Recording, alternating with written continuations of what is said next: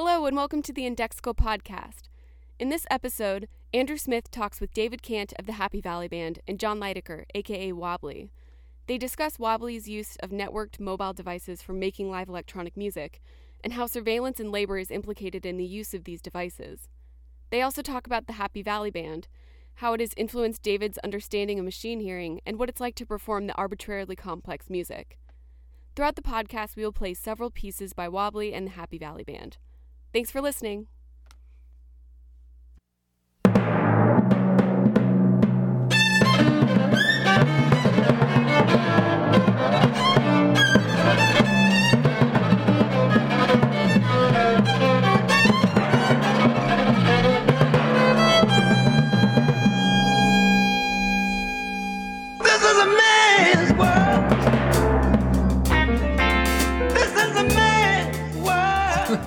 You just have so much stuff. Yeah, I've been living in this apartment for a while. You must have People who live in San Francisco get trapped, and I mean, I've outgrown this apartment a long time ago, but the rent control just means you can't leave unless you leave like 40 miles. Good. Yeah. But yeah, everything in here is pretty been vetted and not purged 10 times over to make sure that it's of daily importance. Yeah. The CDs are not decorative; they get used, and you do a lot of research, and you're always using the liner notes for those things. So it's that they are like a library. That's like one of the things we were worried about when we were, streaming services. All the extra info, you lose it. Or it's not so accessible. Yeah, the PDF comes with your LP. All of your liner notes are, they're there, but that doesn't mean everybody reads them. Yeah, and that doesn't even mean that you can. There's no convenient way of filing the PDF either. No, right? No. You drag the folder over. I mean, if you drag it over into iTunes, it copies everything but the PDF. Yeah, exactly. Data loss with liner notes, even if you go to the extent to provide it, they go missing. Right. So you're just, you do your best to post it online, and maybe 5% of the music listening public was even interested in liner notes to begin with. So those 5%, they are getting adept at Google, and they look, they educate themselves. In some ways, it's easier for that 5% to find the liner notes that they're looking for. But, then there was maybe 10% of the music listening audience that wouldn't have cared about these things, but by osmosis saw the line notes because there was a physical object, and those people are now not getting exposed to that information. So concept-heavy projects that sort of blossomed when you knew how they were made are becoming just sound, and it's a shame. It's something to look out for. So, can you talk some about the mobile listening devices project? Well, yes, very. I think a lot of the solo work as Wobbly for a long time was simply collage music and playback music, and kind of the idea that there's no such thing as a real frozen recording. Like, a recording is always live music every single time you play it. So when you go into a concert situation and you even if you're just playing back one stereo file, it's still live music technically, especially if it's clear to the audience that the person playing the file has no idea when he's going to stop or start playing that file.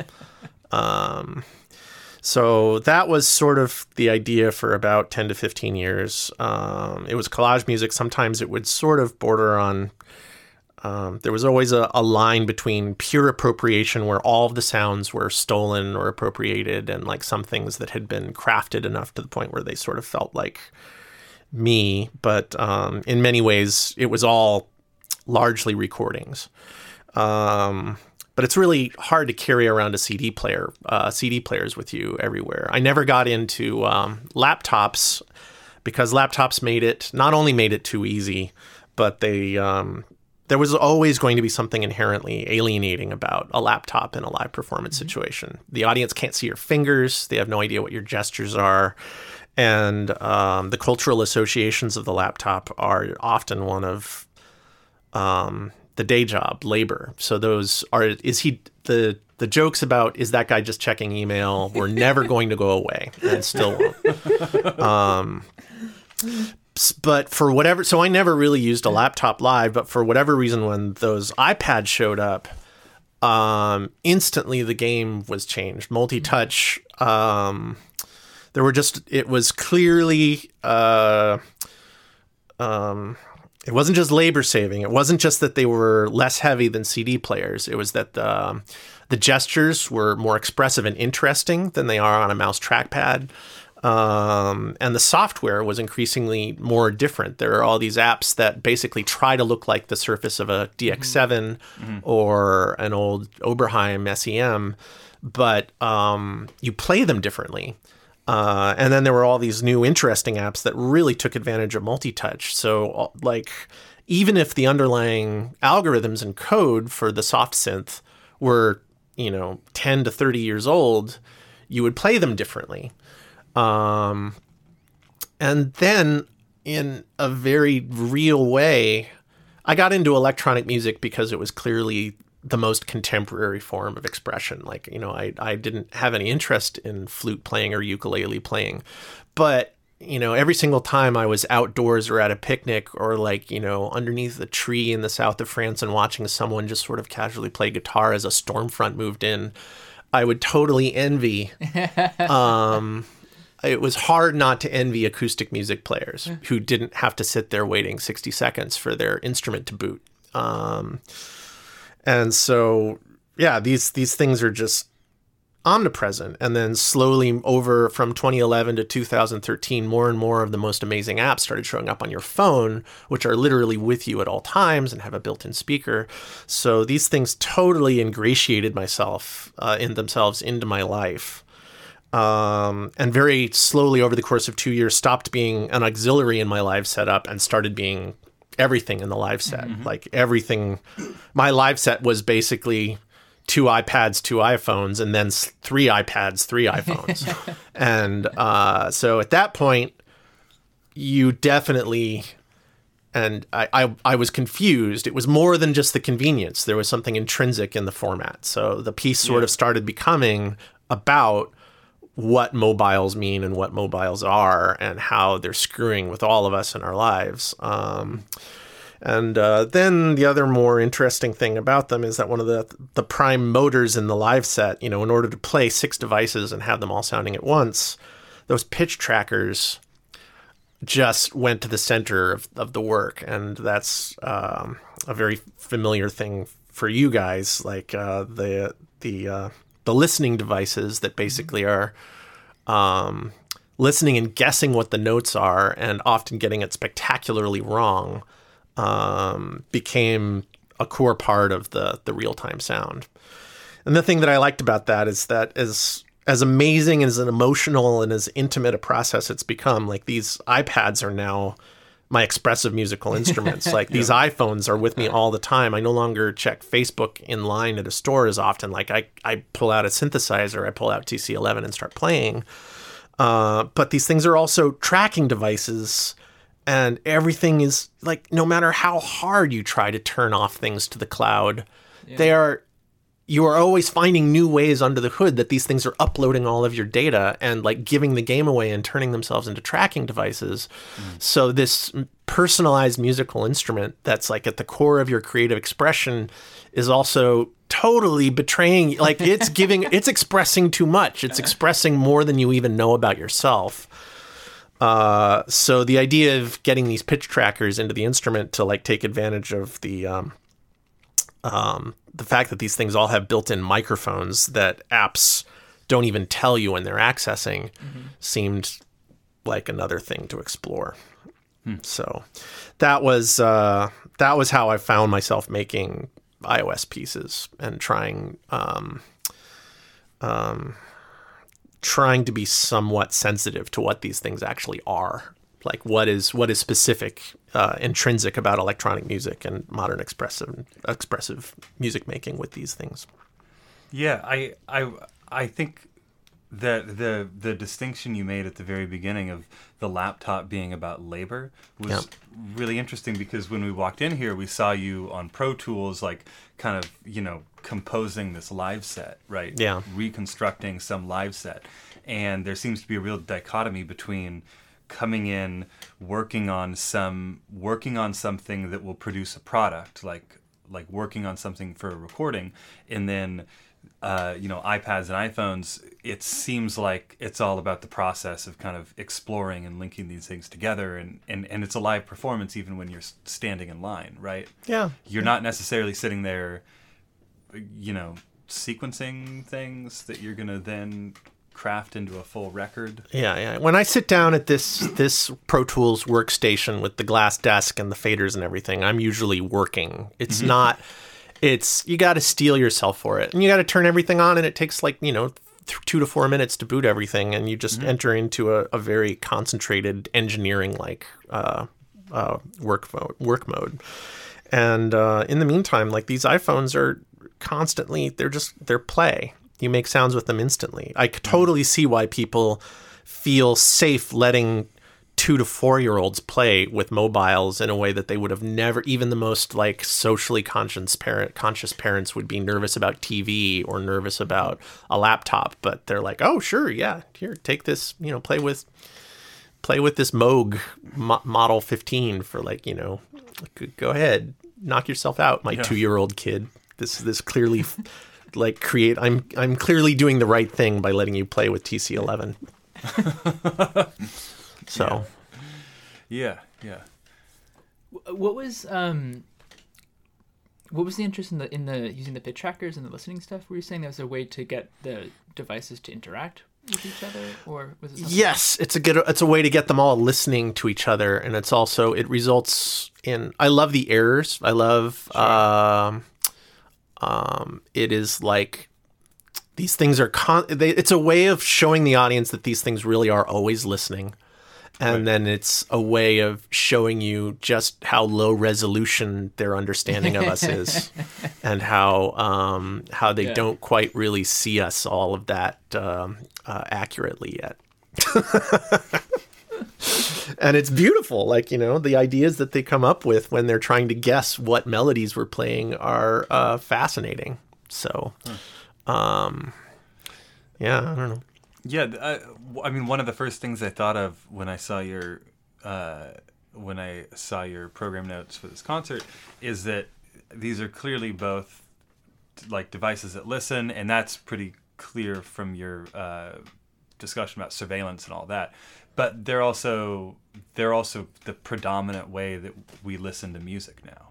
Yeah, is walking around with these things, or just. Not even with earbuds half the time. Just people. I know people love the speakers. Yeah, it's a big deal. It's a big deal. How on the one hand, it's a total degradation in quality. On the other hand, it's unbelievable how good that speaker is for what it is.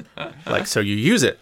It's great. Yeah, and it's interesting how it changes mixing, but also how there's it's geared toward a certain type of clarity that we were talking about, experimental electronic music on vinyl, how that's the opposite edge of clarity, and it's these speakers are really geared toward kind of a certain type of speech clarity. Oh yeah, right. Yeah. That maybe lends itself well to certain types of music, and that colors all the music that comes out of it. Right. Well, and it's depersonalizing too. Like we were talking about, you don't have liner notes, but also if you're on Spotify or Pandora, if you're using one of the playlists, you half the time might not even know anything about the artist. Right. You might know the name if you take your phone out and you look at it. But if you just have Pandora on in your Sonos system or whatever sitting there, then you don't even know the name. Yeah. It's an advantage to have this much shuffling and this much streaming and this much exposure to many, many things, but it is very easy to lose touch with the social context and meanings of the music you're getting exposed to. And the assumption is that if you really care about something, you'll do the digging and you'll find out what that context is. But, that's not, it's certainly not being done for you in the way that liner notes or album packaging or, any kind of tangible context that normally would accompany music.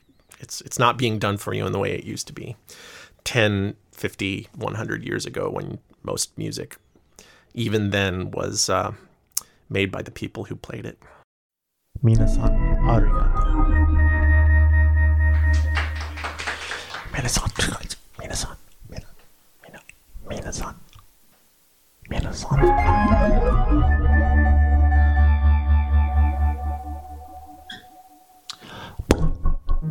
minasan,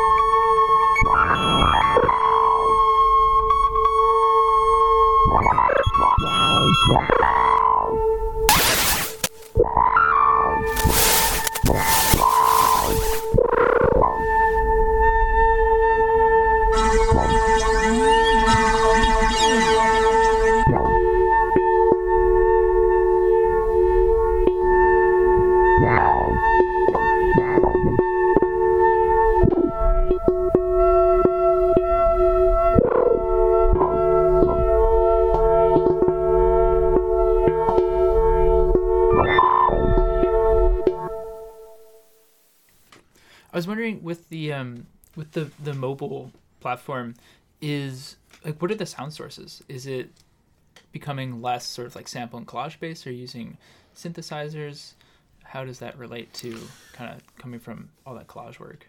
Well, I'm getting back into the collage work slowly. For a while, I was getting out of it. There was a long hiatus where I was getting into out of appropriative collage and into feedback and the history of feedback in electronic music as like the primary generative principle. Like it just, it was still recycling, but that actually happened around the time I joined Negativland. Like it was a real shock to finally be in that group, and the reaction was, I think the way we all dealt with it was to not sample anything at all.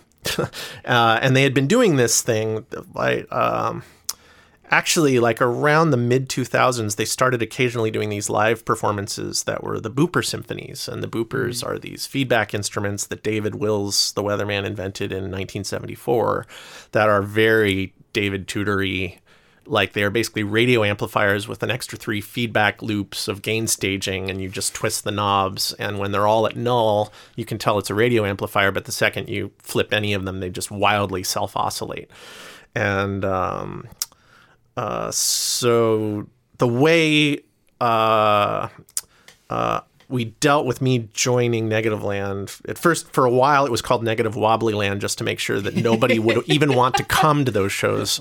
And then we made sure that no one would want to by, instead of playing even any old Negativland material, we would do 40-minute noise David Tudor-y, like improv concerts. But the principle basically was feedback and gain staging as like the core one thing about electronic music that didn't exist before electronic music, and it goes straight to David Tudor and the Barons and all like Louis and Baby Baron, like ground zero electronic music. Let's get back to that.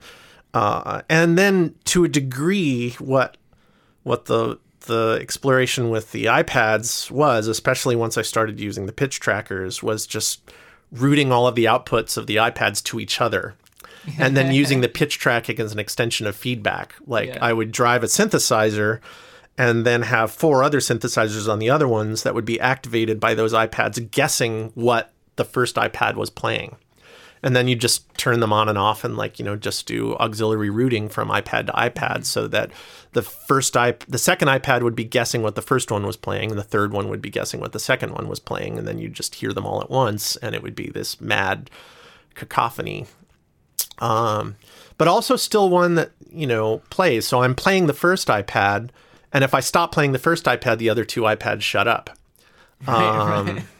My friend, I think it was Tim Perkers who said this eventually, like live electronic music is disorienting for a lot of people in the audience because so much of it is automated. And Tim Perkins said, yeah, if the person who's ostensibly playing the concert falls over and dies, the music should stop within 10 seconds or else it's not really live electronic music. And that was appealing. Like, you know, if I stop playing the first iPad, the music stops usually within 5 to 10 seconds. Yeah, I don't know how to tie all this together. Thank you for helping me work all this out. Like, it carried over. The initial iPad concerts were kind of an extension of the feedback idea, but it was live synthesis. Some of them are sampling the other iPads as another form of feedback, but you know, just the old Norbert Wiener and concepts of cybernetic feedback and control, and letting these things set up systems that could respond and listen to show how the machines are interacting and listening with us. Anything that would illustrate that principle seemed like fair game. Mm-hmm. When you started doing that with Negative Land or Negative Wobbly Land, were you were you building circuitry? Were you using mixers or other? We'd use Mackie mixers, but I don't know if we can't show the audience these. This is the original Booper.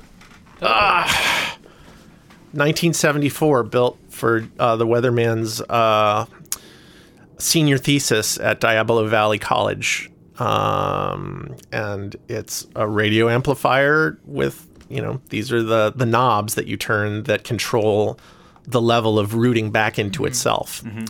And it plays rhythms and melodies that are very untraditional, just, you know, series of sine and square waves. You know, it's self-oscillating. I mean, any person who's been even remotely following the process of noise music from 1980 on forward, basically, like the threads that were sort of started by David Tudor in the 60s and like picked up in the form of folk and noise music from there. It's very similar. But these boxes were built in the 1970s, and then David began designing more, and we have a friend named Adam Shaw who had David's original schematics, and like a lot of those basically cool.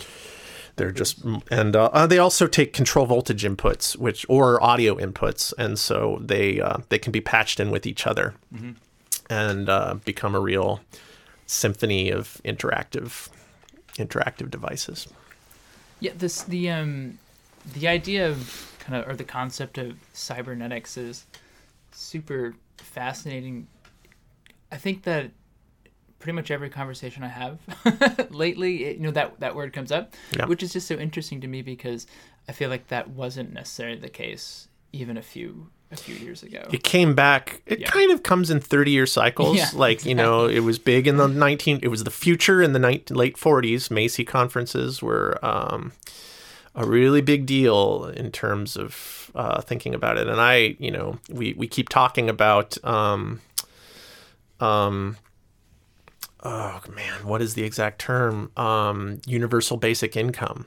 Sure. That Norbert Wiener, like the first chapter of cybernetics, like, he thought it was imminent in the late 40s that there was no way capitalism could continue. Gregory Bateson started talking about it again briefly in the early 70s in the context of the environmental movement, and now it's the mid 2010s, and suddenly it's like back again, and it'll probably go away for another 30 years. But you're right, we're right in the thick of that original crop of ideas, like suddenly being totally relevant, and a bunch of people wondering why the hell it hasn't happened yet. Yeah. Like the cyber. I mean, but when it's not in favor, everybody's like, oh no. Norbert Wiener, we thought he was the future, but it was actually Claude Shannon. Information theory is clearly that he was much closer to the mark in terms of how things turned out. And then we have a moment, and lots of people are out there on the streets burning things down, and all of a sudden it seems like Norbert again. Yeah, I was just flipping through it because there's a friend was looking for a reference for a friend. It's just page after. I mean, there's like integral signs. It's just page after page of equations. Yeah. But it was like a best-selling book.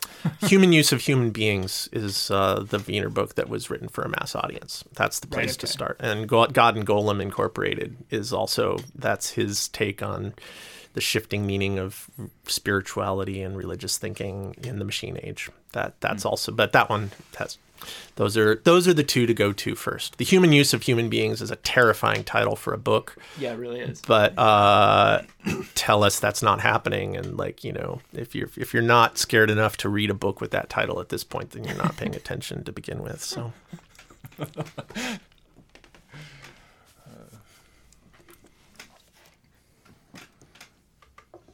But yeah, these things come back, and it's amazing to see Marshall McLuhan also like getting referenced again.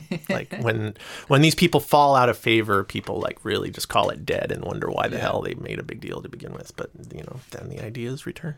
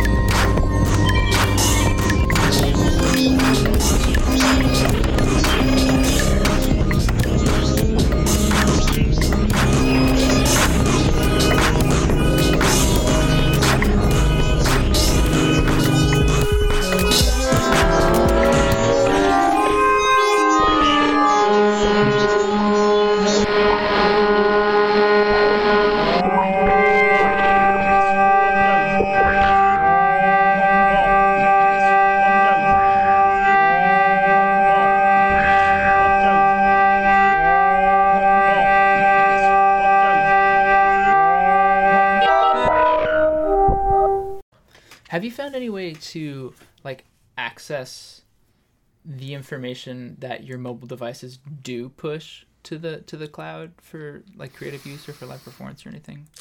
No, I haven't gone under the hood that much, besides the pages that are buried about 3 or 4 levels deep in settings that show what they default to when you install them. But the information itself, Apple really, oh man, they obscure it. They really don't make it easy for you to even know.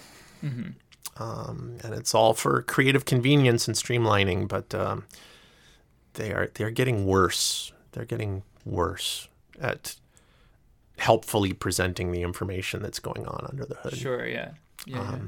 I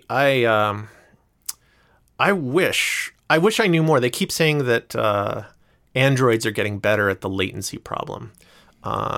Androids, the deal is, and certainly my reaction whenever I use apps that are both on iOS and Android, is that iOS has the latency down to within 5 to 15 milliseconds. And so you can really just barely play passable electronic music on them in real time. Yeah. But the Androids, like, you can just tell, like, you cannot tap out a drum. Even the things that are making drones seem a little bit sluggish. I keep hearing they're getting better, but I haven't seen it yet. But I sure would prefer to be using Android, because you'd be able to have much more control over your platform. It seems like it wasn't designed with music performance in mind from the outset. That got me thinking. It's like, I wonder who and for for what purpose a lot of like the apps that you use were designed, if you're anywhere close to sort of what people had in mind. GarageBand on the iPhone, there's a track on the new Kendrick Lamar record that was produced entirely on an iPhone with an iRig, and it sounds great. That track sounds great. You can make really normal, there is less and less reason not to make normal music on an iPhone. Sure. And certainly most of the stuff that gets uploaded to the AudioBus forum and like the various blogs covering iOS music are people just trying to sound as close to possible as the current standard. So you wouldn't necessarily, I don't know if the stuff that I'm doing is closer. I'm probably totally deluding myself or flattering myself that the stuff that I'm doing with it is the intrinsic voice of these things. Like, my tastes are pretty messed up. Most people are never going to enjoy David Tudor, tapes from 1972. But, man, I do. So, maybe the subset of people who respond to that.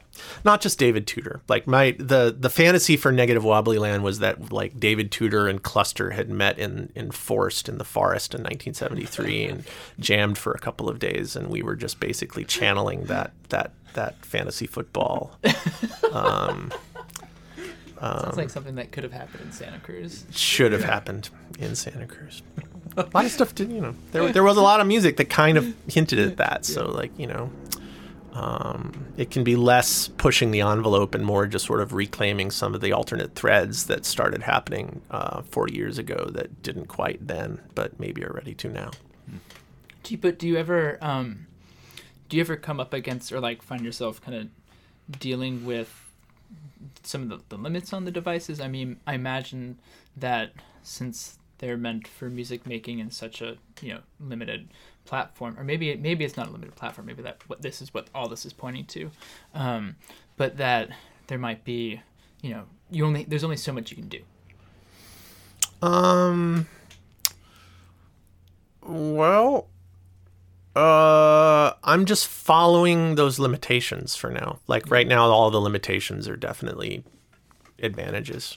The things that I'm kept from doing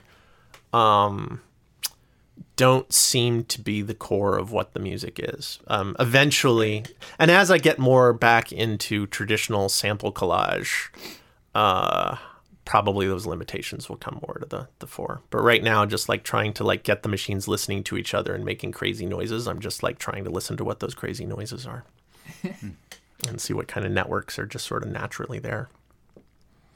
But yeah, it's pretty dissonant and weird sounding. Like, those things are definitely, they sound like they're not errors. They're not errors, but it's certainly not the way that humans play. Yeah, sure. I had that. Yeah, same experience trying to get humans to play. Yeah. What comes out? But the weird thing, a Happy Valley Band, it's clearly made by humans. Like, you guys are pretty locked in. Like, there's this level of machine interference. And, do you guys listen to The Residents? Sure. Yeah. It's like that typical wonderful, like, they they started off not exactly knowing how to play their instruments. And instead of closing the gap, they accepted the half-step errors. Like, in fact, they started writing like that. They'd write a melody and, knock half of the most critical notes up or down a half step. And then, like, that tune would be far more amazing, And then they'd learn how to play those tunes wrong, and they'd repeat it. Like, they actually could. There was intentionality there, but, you guys are. I'm looking forward to seeing you guys play live to see just how close how close you can nail those parts. Yeah, right. You're gonna be in the back with a score book and a red. Yeah. So give me. I'll have good. the scores that come in the liner notes, and I'll be sitting there with the scores out, going, nope, oh, no. Those ones we don't even get close on. Those are all the crazy ones. I think it just depends on how much we play the tunes. Like the ones that we've been doing since 2011 are just like right on. Just every. We would do some are a pretty couple locked takes. in, Yeah. But the new, David doesn't let us learn the music though. So, Right. I think we had Born to Run an hour before the session or something. Right. Yep. Well, you don't want it to become too stiff. You got to keep it fresh for some of them. Yeah, Right. It's definitely some tunes that helps and some tunes that hurts. Right. Well, those Charles Ives scores are designed to be unplayable so that you can't even cope. Like they're about the things that happen when you're presented with something unplayable. So Yeah. It's once again, it's forcing you out of the traditional classical mindset where you are totally cloning what's on the page and making you listen to the things that actually happen when you just play. Yeah. And I think for us, part of the the better that we do, or the better that we do, the more discordant and disjointed and out of time it will be, because that's sort of when the parts are written and generated. There's no sense of there being a collective pulse or collective time or anything to synchronize to. But when you play, at least my experience of when I play, it's really hard to turn that off. No matter how hard I try to just kind of focus on the voice and sync to the voice, but you can't not hear the drums and everything else. Yeah, I think the computer, I get the sense looking at the notation that the computer is trying to get everything as precise as possible, and has really not necessarily any clear regard for kind of a melodic line or anything like that, of course. And but as performers, I think we try to get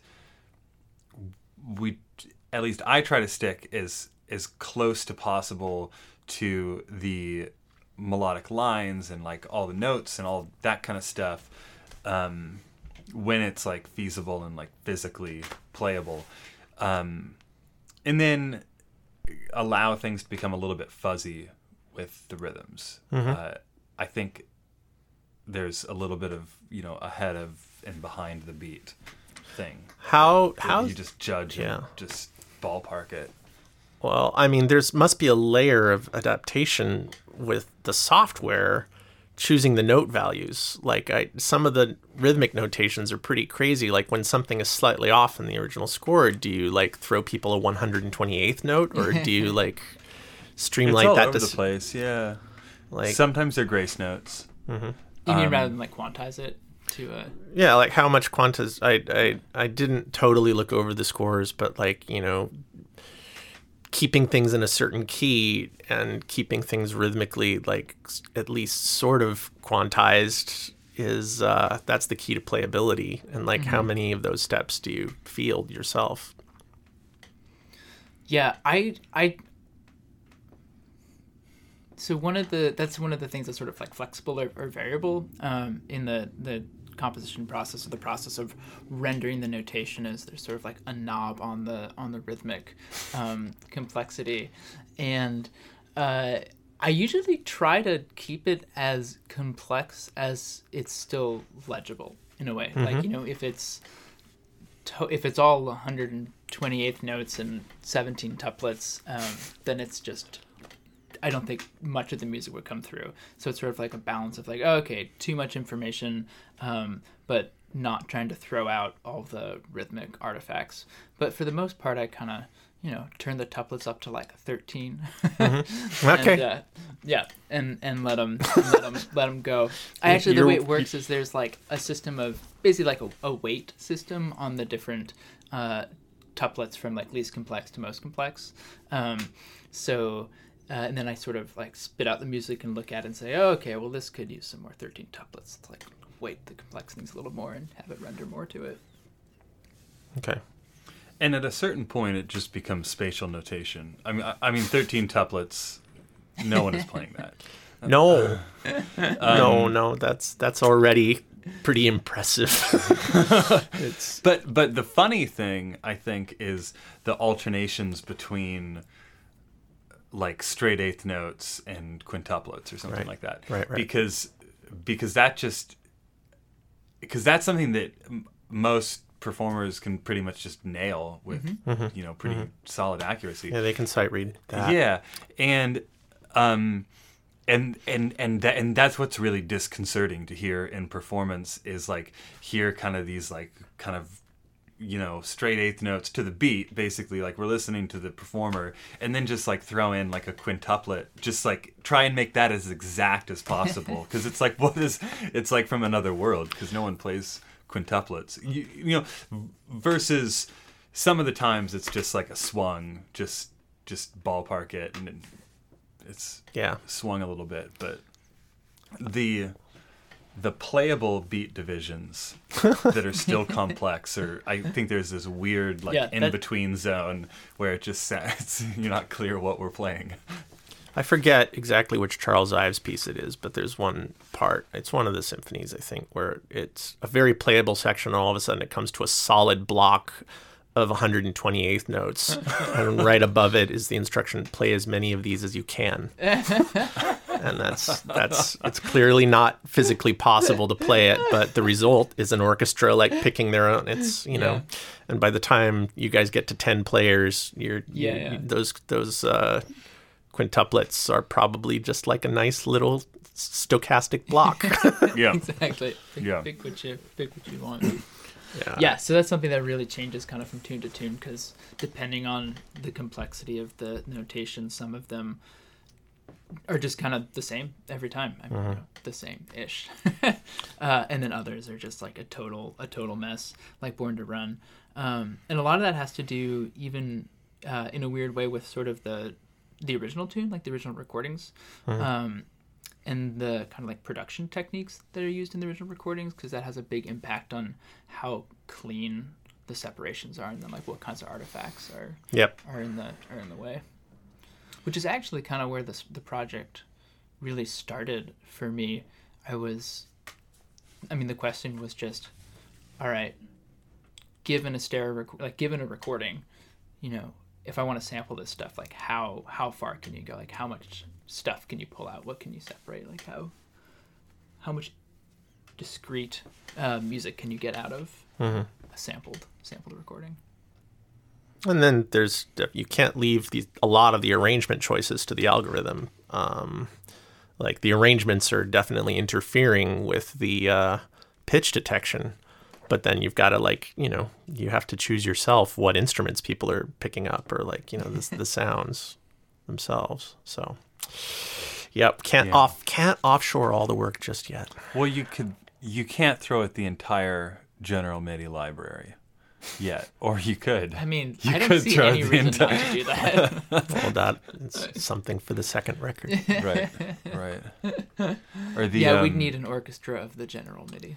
the Vienna Symphonic I know. Library as the sample training pack, Yeah. and then not as the performance. It still has to be human performance. But I mean, one of the things that David did for some of the tracks for the classifiers and samples was just use MIDI drums. Sure. It works shockingly well. It's actually sort of terrifying. The training on general, whatever sample, general MIDI, Apple sample bank, is fine. So It's enough. there are intermediary, like all machine versions of your scores that you would use to train and listen to in performance. Like, your actual group of people would like train by listening. They would, I mean, a recording basically ends. The secret to 20th century composition is that things that used to be physically unperformable can be realized in the studio, and Yeah. people listen to them until they're actually capable of playing them. Right. Like things that otherwise would be totally unintuitive as sheet music. Like, you can't reverse engineer how in the world to turn this into an actual musical phrase. But if you hear it, then suddenly, yes, you can. Like, people could not physically perform drum and bass music before 64th note editing software came along, and then all of a sudden it became musically viable, and you actually have mutants out there. Like, there are 15-year-old girls who grew up listening to Britney Spears that can actually now sing those auto-tune half steps. Like, somehow their throats like actually click from, without portamento. I mean, it's frightening, but like the recording basically becomes the score. Are we ever going to get to hear any of these weird initial versions of that you used as the training audio? Well, most people don't want to hear them. I think Joe Kubera specifically wanted just the MIDI output.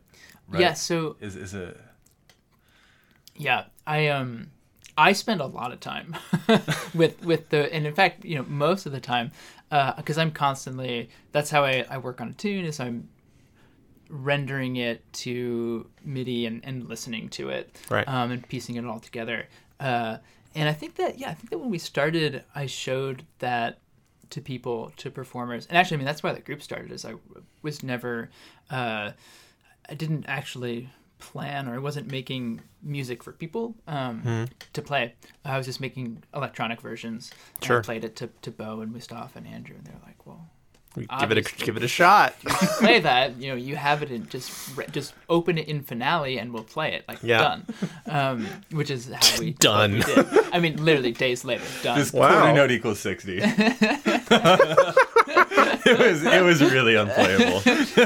Yeah, it was definitely unplayable. Yeah. So I mean, that's the version that I know actually better than any of the other versions. And so I have like that in my head. Then I hear them play it. I'm just like, guys, can you just please at least try to follow the chord changes? Like, what are you doing? And so when we started working with for this record, we involved a bunch of, maybe it was something like 8 to 10 musicians, freelancers who we had worked with once or twice, or hadn't even worked with before. And they're professionals; they're used to being in that sort of situation.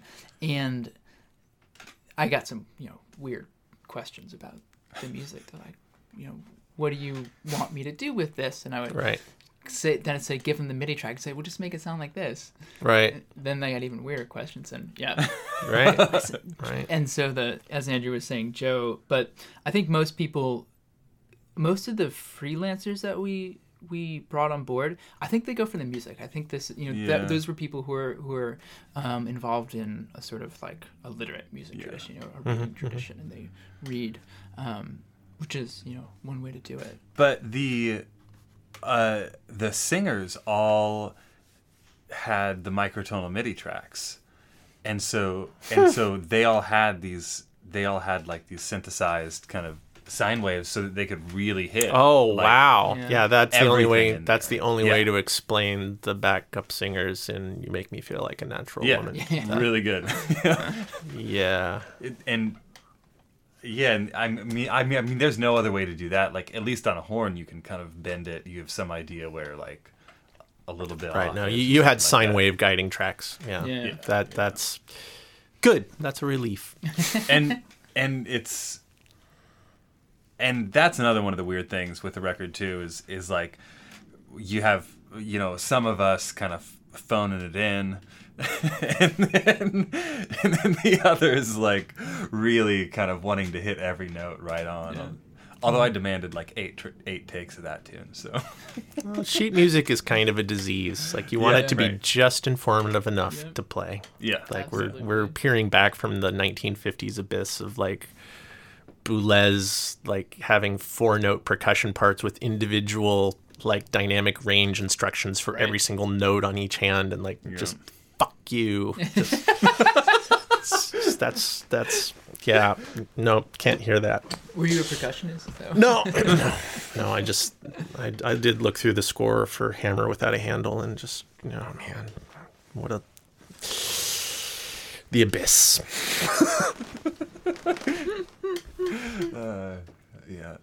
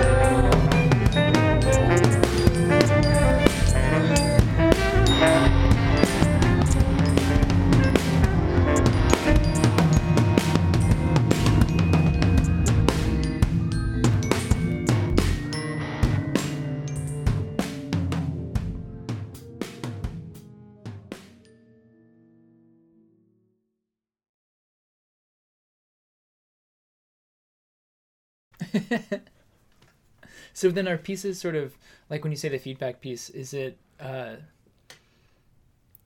sort of demarked by the particular configuration of iPads and software? Yeah, it's a different show every time. There's a slightly different, the instrument has different wiring every time. Oh, okay. And certainly different things happen, although I definitely have known combinations. If I get too out on a limb, and like sometimes more than when playing live, it really is pretty much without a net. So there can be times where 5 minutes goes by of absolute disaster and like the combinations are just simply not clicking and they're not musical. And that's part of it. Like sometimes the combinations are inherently unmusical and you just basically have to, yep, it's live music. Like these are, the line between mistake and discovery is pretty thin. But yeah, there are known combinations where if something isn't going on for more than 5 minutes, I'll like, okay, and I'll dial in something that usually has fertile results and then just try to get back to the car crash from there. So disaster is, I'm just wondering what disaster is in this live electronic music practice. Is it no music, like it's not doing anything, or is it's doing something that you don't want to do? Or these things usually make a lot of noise by themselves. It's just a matter of and my personal tastes are I'm pretty forgiving of pretty large amounts of dissonance, and the pitch trackers basically throw you a lot of half steps. Like that's they throw you a lot of dissonance as they try to figure out what the other things are playing. So my personal threshold for dissonance is fairly high myself, but depending on the room that I'm in, I can just tell how much I wouldn't want, I'm not a sadist, depending on the room. And they can also be incredibly beautiful. And that's the most, so those are some of the most amazing moments where you like just pull back and all of a sudden they are playing a perfect fifth at just the right moment. And you're like, oh God. Or like they hear the perfect fifth somehow, like it was not intended. And yet suddenly somehow they give it to you. And the audience can tell, like sometimes it is sort of a process that's been set in motion. My hand isn't on anything and everything just resolves. And so the audience can basically tell that it's the iPads just, deciding to be pretty for a moment. And those moments are very powerful. God knows why they happen. Do you try to I'm just wondering how you think about performing. Are you trying to get it to do certain things, or are you just trying to get it to do something? Like, what are you kind of like thinking about, or do you have sort of like intentions or goals when you get up there in that situation? Well, I'm trying to produce a combination that I haven't personally heard myself yet. I'm trying to have that process be audible to the audience so that they can tell that they're at the birth of, something. I'd also I'm putting in motion some machine processes. But I also am not relinquishing, like I want it to be machine human. I want it to be pretty clearly something that like a human set in motion and is still sort of very engaged with. Nothing enrages me more than certain Ableton Live things where you can tell it's, the music could have just as easily been played by humans, but he just didn't want to start a band. He didn't want to bother to have anybody learn how to play those loops. And so it's just totally slave labor. Those are some dark moments where everybody in the room is just basically listening to that much automation. But that's not what I'm trying to evoke when all of these iPads are listening and locked in with each other. The machines are doing something to the music, and it's historically different than what has happened before. So it's a chance to listen to the way that they listen. Sure. So totally. These are some of the ideas that I'm stumbling around in. I feel like I go back and forth a lot in how I think about agency with respect to, like, when you say like machine hearing, remember when I gave a record to David Dunn, and his response was like, "Oh yeah," makes me think of like there's this big ear on a computer. When the reality is nothing like that. It's the reality of like making this music is me staring at my terminal, you know. It's not me like having a meaningful experience, you know, with like some other agent, like mechanical or not. It's like me executing code in the terminal. And so I was just wondering like how if that's a kind of dichotomy that you think about, or that like is applicable in respect to the kinds of machine listening stuff that you're doing. Well, one of the most impressive things about your band is that you're actually writing the code. Like, you are not outsourcing that labor. You are spending days and days of work, basically. Yeah. So when you hear the final result of your personal experience of that is the work you put in. Like, you put in that work. So like when David says it sounds like an ear, he's probably closer to my experience of all of these magic devices where like I paid $6 for Sonic's G2M or like $5 for MIDI Morphosis and just like have the pitch tracking code pretty much in a magic shell. Yeah. Like for me, it's probably closer to magic.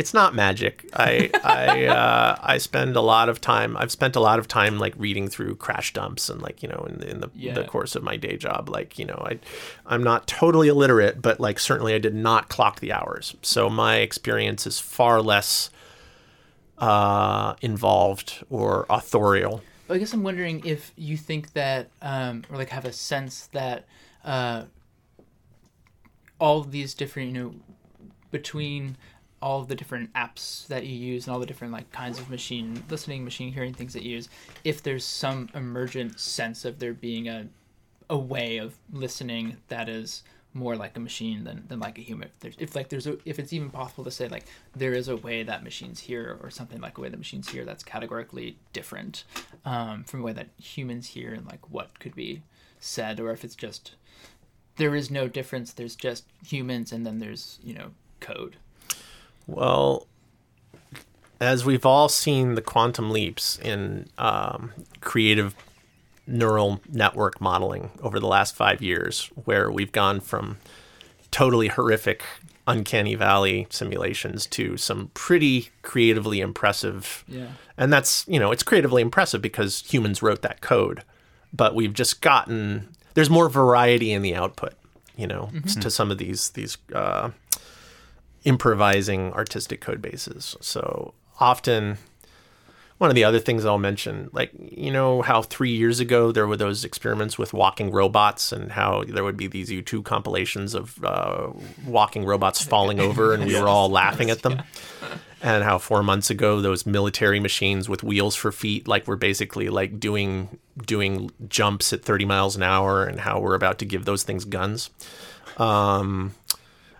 I could easily imagine much more accurate code doing much more intelligent and accurate listening very soon. Yeah. So I'm trying not to laugh at these half steps and these totally primitive codes like getting it wrong. Like, we're basically documenting a certain stage of machine listening while it's still slightly off axis and off balance. And it's awkward and funny, but it's also, you know, I mean, it's like we're proud parents, like watching the machines learn at a very critical stage, but like in 5 to 10 years, it's probably going to be a very different thing. So it seems like these are important pictures of a baby step. Yeah. When Terminator 2 came out in the early 90s, I was like, oh God, this is such a shallow film. This is so ridiculous. Of course, the problems with AI are going to have nothing to do with like kill bots, like stalking Earth and like, you know, reducing it. And then less than 20 years later, we have these machines that are totally about to be weaponized and used to kill people. And, yeah, T2 seems a lot less shallow these days than it used to, doesn't it? So we need to be very careful about this stuff. Like, it's for fun, but we're also like, you know, we got to be we've got to be careful parents. Well, I think that, I mean, let's see if I can make this connection. Going back like way early in the conversation when we brought up the concept of cybernetics, it's like what's that doing right now? And the thing that's always fascinated me about sort of that history or that lineage of electronic music, people that you mentioned like David Tudor and the Barons, is it seems as though there's a balance there between sort of like engineering and some other kind of skill, some other sort of like artistic skill that, actually performers or, musicians and people who perform are very attuned to, which is how do you sort of like learn a system? How do you learn like a complex system such that you can basically play it, like whether it's not exactly about making it. And that's where I was like curious in what you think about it, and if you have specific goals in mind or how you think about performing on this kind of system, because to learn how to like influence or to control it or make it do things seems like such an interesting piece of that puzzle with respect to like the emergence in complex systems, or that plugs into like this idea of cybernetics, which might, I don't know, be one way to think about like what it's doing, rearing its head again in the context of sort of like digital, because that's the thing is like so many things are digital now, and one major difference between when cybernetics sort of first came up and then even came up again is that we're so much further in the digital domain. It's like, what does it mean to rethink these ideas in the context of digital systems? And it strikes me that what you're doing is actually like a super, super interesting way of, because I assume, those devices they're all digital. Digital analysis devices. Yet the result has some thing of that like essence or that quality of like analog systems. The analog mixer is just as much part of the instrument as the code. Yeah.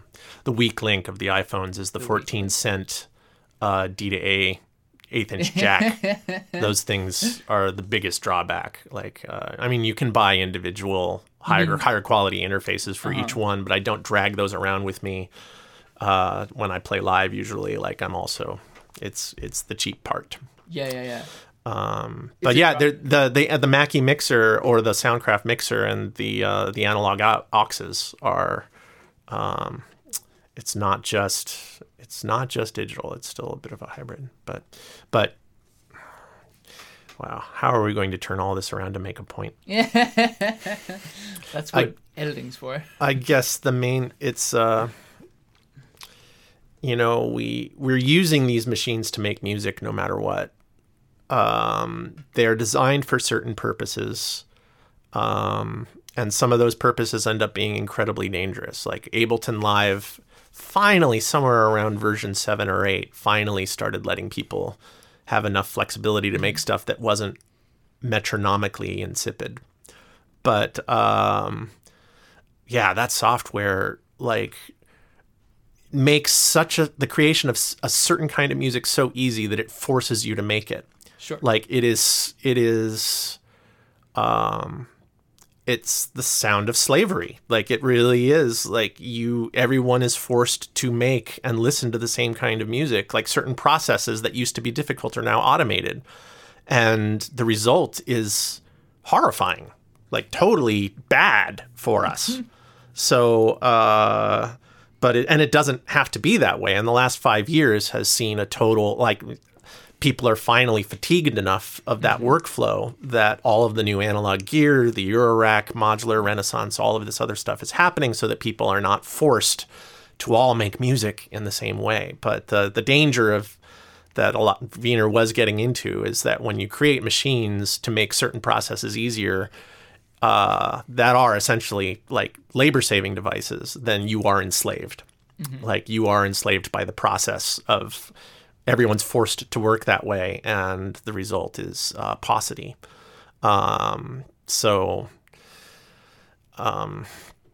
It's interesting to try to get to the intrinsic chaos or listening or like look at what these machines are good at doing other than labor saving.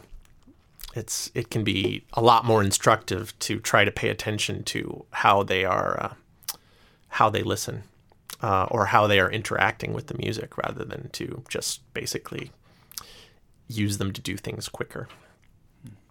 So, yeah, I mean, I don't want to have the same set happen twice ever. I want it to be live music. Mm-hmm. So, like, these machines, and I think the audience can tell that they're listening.